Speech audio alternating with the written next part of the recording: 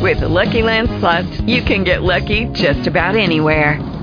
This is your captain speaking. We've got clear runway and the weather's fine, but we're just going to circle up here a while and get lucky. No, nothing like that. It's just these cash prizes add up quick. So I suggest you sit back, keep your tray table upright, and start getting lucky.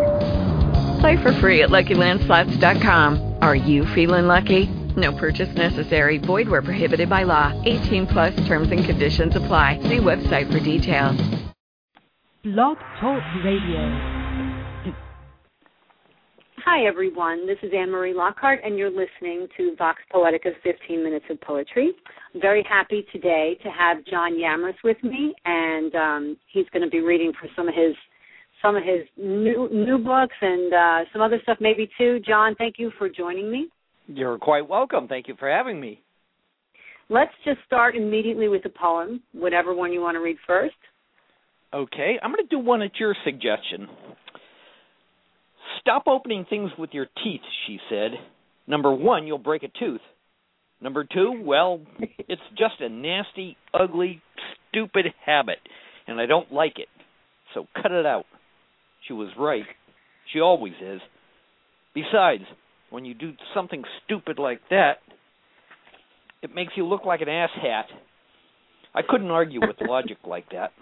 So I put it on the table thinking maybe this time I actually bit off more than I could chew. I think that's the greatest love poem ever written. And I think most women would agree with me because, you know, the best thing that you say in there, the best thing that you say, she was right, she always is. I think that right there makes it the best poem ever. It's part of being a husband. You got to know when to surrender. Let me read one more short one. Yeah. He says to me, I can't believe you actually throw some poems out. Sure I do, lots. Why would you ever throw a poem out? I looked at him and said, if they don't work, there's no sense in keeping them, so I throw them out. That's nuts, he says. My words are like gold. I've slaved over every word I wrote. I'd never throw them out. They're covered in my blood, drenched in my sweat. I didn't know how to answer that. I couldn't tell them that I can't stand the sight of blood, and a long, long time ago I made myself a promise that I'd never, ever let them see me sweat. Now, you know, when I read that the first time, I thought about a few different things. I thought about one of the things that we see in this industry and so many others, which is a sense of posturing sometimes. You know, people say things to make you say, oh, my God, no, your work is awesome, or, oh, my God, you know, yes, it really is the best thing ever. You know, they say things sometimes and they want you to buy into something. It's nuts. People, you call it this industry, and I appreciate that. People take themselves way too seriously. Yeah. Poetry is just, for me, meaningless. Literature is absurd. I had more reality 20 minutes ago out in my backyard with my dog cutting bushes. Mm-hmm. I don't know. If people buy my books, they're nuts, but I appreciate it. Well, you know, it's interesting that you say that. You know, we're always looking, you know, I think as writers or as publishers, as editors, even as readers, for something that's going to make it all make sense. And sometimes it's what you say. It's just all we can really do is put some words to some act that actually is where the meaning lies. But we're gifted with words, so that's what we do. And I like that you call out that in this particular poem. I like the way that you call that out, and I also like the way you end it, which is, you know, it's funny that part about the posturing, but I also like that there's a vulnerability in the close of that poem. Would you read those last two lines again? I think it's the last two lines. Oh, I closed the book. It's about never letting them. Long ago, I vowed never to let them see me sweat. You know, I like that too, because that, I think, would be my preferred choice of. It's a form of posing too, I guess. You know, like I am who I am, and I'm never going to let anybody think that this means more to me than it should. You know, I like that kind of there's just a little extra bit of humanity in that I think really makes an additional point on the poem. Well, I appreciate that. I like to. You mentioned it, vulnerability. I like to bring myself into my poems. The toughest thing is putting a face onto your poem. I don't know how to phrase it. People can write poems that any name can be on, but to write something that they'll say, yeah, that's a Bukowski piece, yeah, that's a Kerouac piece, yeah, that's the Yamrus piece. That, for me, took time. That probably took 30 years of writing and publishing before I finally found my proper voice. And voice is like you said, I find it to be the most integral thing. I will respond strongly to voice before almost anything else when I read something and consider it for publication, and just as a reader as well. So how did you know you'd found it? I guess that's my question about what voice has meant to you as a writer. How did you know you'd hit it? Good question. I think I finally hit my stride about 15 years ago. So I was probably 45, 46 and had been publishing for 20 years, 25 years already. But it took a while before things made sense to me. I mean, up until that time, I know I'd written some good things, but it wasn't consistent, and I didn't have the voice, and now when I write something, I almost never cross a word out. I know that sounds weird, but I almost never cross a word out because it's already figured out in my head. It's like an athlete, you practice and practice and practice until you got that muscle memory. And so when I write, hopefully I know what I'm doing.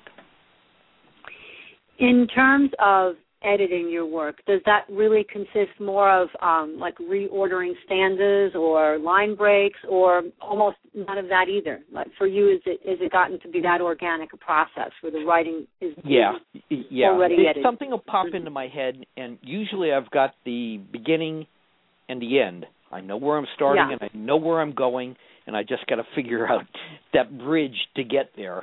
And it's usually a fairly quick thing. Of course, my poems are very short because I found it the toughest thing for a writer to know is what not to say.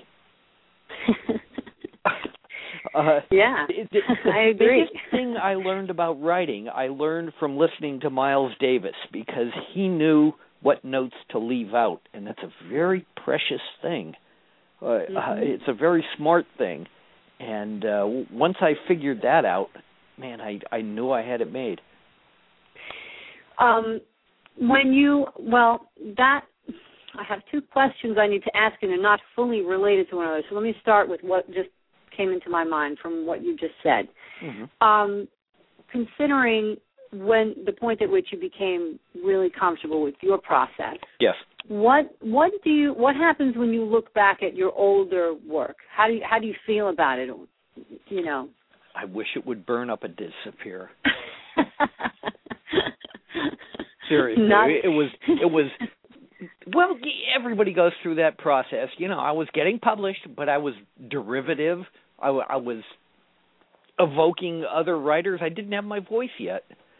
So, I wish my career started 15 years ago. Can you track via the pieces that you do think were good ones? Can you track the evolution to that point where it all became comfortable? Oh, that's interesting. Certainly, I could point exactly to a poem almost 40 years ago that I wrote that was the genesis of what I'm doing now. And you have it? It not in front of me now. No, I'm sorry. That's all right. I won't look at that book, but I could point to that poem, and it was probably 1974 or so.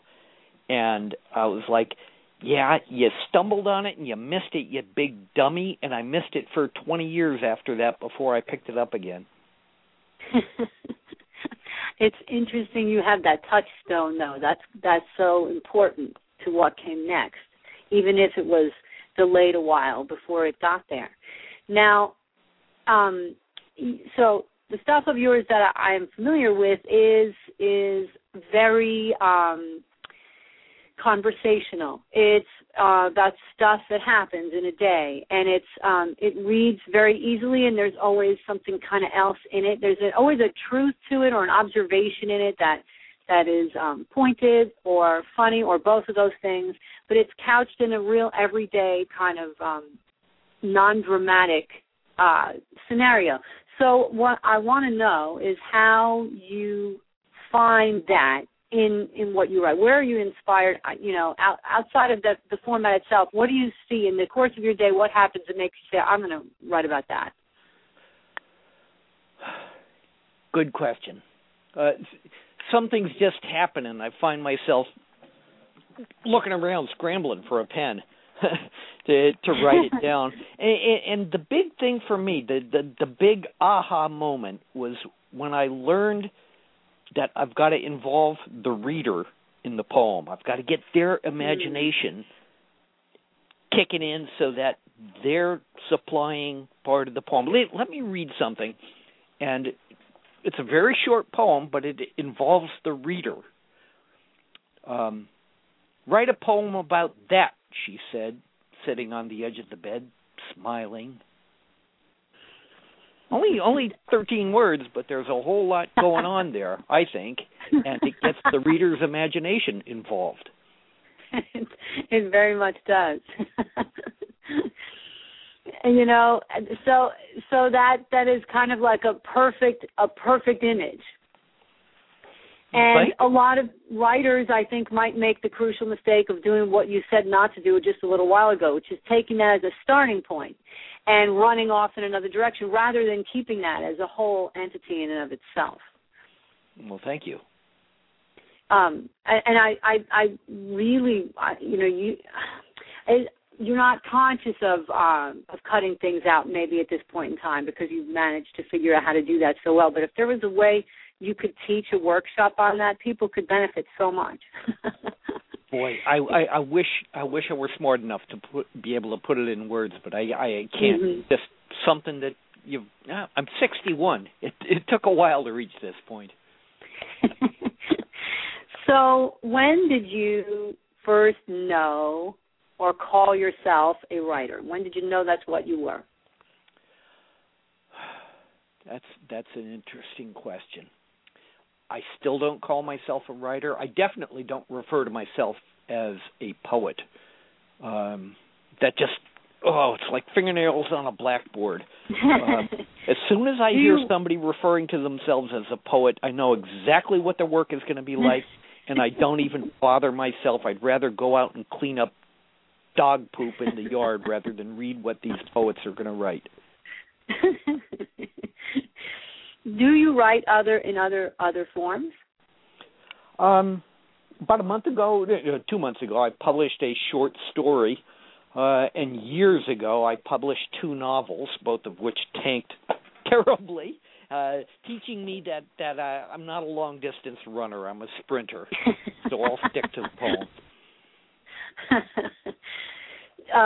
Do you ever consider taking on the novel again, or no? That experience kind of was complete for you. Yeah. I don't have the attention span for it. I don't know how to realize in the first place. I'm sorry you broke up. I didn't hear you. I'm always amazed by people who can really sit down and come up with a novel and have the patience to see it through. That's the real talent. What I do is just song and dance. Writing a novel is talent. When you started writing, well, I guess, in terms of inspiration to write, did you find that you were writing before you realized anybody else was a writer, or did you see somebody else writing and think, I can do that too? Not necessarily maybe the way they did, not in terms of copying them or anything like that, but just thought, I know how to do that, or did the kind of impetus come from something completely devoid of other people? Oh yeah, I started writing because it was a way to meet girls. Seriously, I was too small for the football team and too short for the basketball team, so it was my way to meet the girls. And that's how I got started, and I found out that the better I wrote, the prettier the girls got, so I got good real quick. So back to my original point with your first poem, women are a very good judge of writing ability. That's something I think we all need to keep in mind. John, what are you working on currently? Just more poems. Right now we're doing a lot of promotion on the new book, Can't Stop Now, which is out and available on Amazon. And I've got my first ever children's book in the works. Boy. Yeah, the illustrations are being done right now. The book is done. But is it in verse or is it more prose? It kind of switches back and forth. Part is in rhyme and part is not. It's going to be interesting. I'm trying to make it a book that both kids and adults can enjoy. So it's going to be interesting. I think at first glance, people would not see that as a natural genre for you, but I have to say that it doesn't surprise me. Because your writing style is very direct and it's sophisticated and layered, and I think that really works well with children's stuff. I can see that. I'm glad you brought that point up. The most common response to my poetry is, that's not poetry, which I take as a compliment. Really? I take that as a compliment because I'm showing them something that they haven't seen before. So for me, that's a compliment. I'm doing my job right. And people take my stuff and either get it or they don't, because it works on two levels, and some people just don't understand that second level, and I got to live with that. Well, it's one of those things where if you're finding the right readers for your work, that you never have to explain it to anybody, which is the best place to be as a writer, I think. Yeah. Now, when you're putting together a new book, when you're writing, are you writing for a particular collection, or do you piece those things together after you've written, say, 100 poems? How does the process of construction work for you? Well, the next book is going to be called People and Other Curious Objects. And that's going to be a collection of poems about people and things related to those people. It's going to be a really interesting book. I'm trying to switch things up because I occasionally, recently, hear people say, "Oh yeah, that's a Yamrus poem," and I don't want to fall into that trap. I want to keep switching things up. Yeah, I could understand that too. Although I think that the overall statement itself, will run true and authentic. It speaks to what you said before about voice, but it's a fine line maybe between being true to your own style of work and then becoming a little too familiar with it. I don't want to repeat myself. Yeah, understandable. Would you read us another poem? Sure. You might have something in mind, but, and I said before that I didn't, but I had, a few that I'd be very comfortable with you reading any of them. But there's one that has come back to me a few times as we've been talking, and it's Tony Wasn't Very. I don't know. Could you read us that one from Can't Stop Now? Let's see. I got to find that. Page 49. Oh, thank you.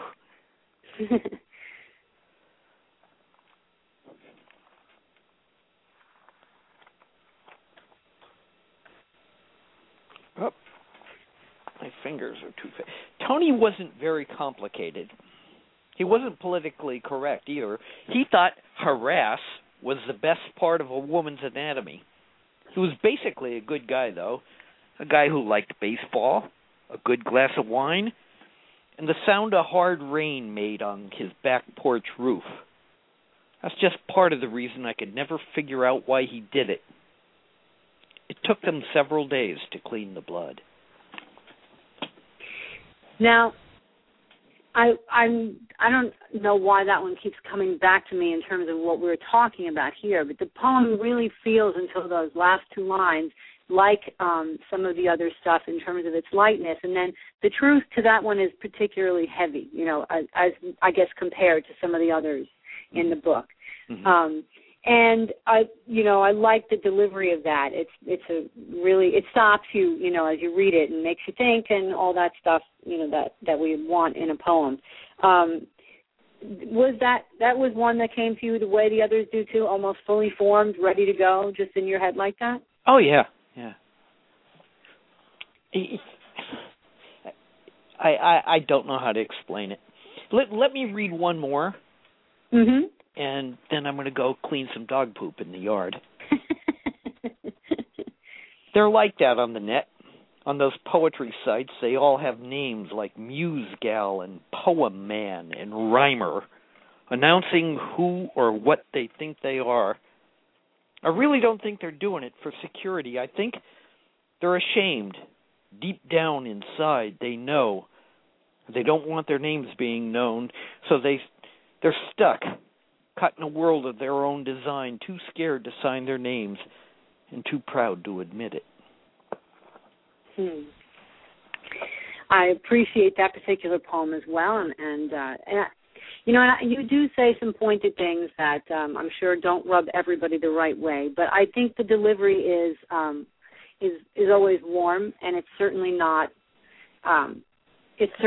mean-spirited or anything like that, and it's observational, and these are very human observances, and I think that they're very relatable.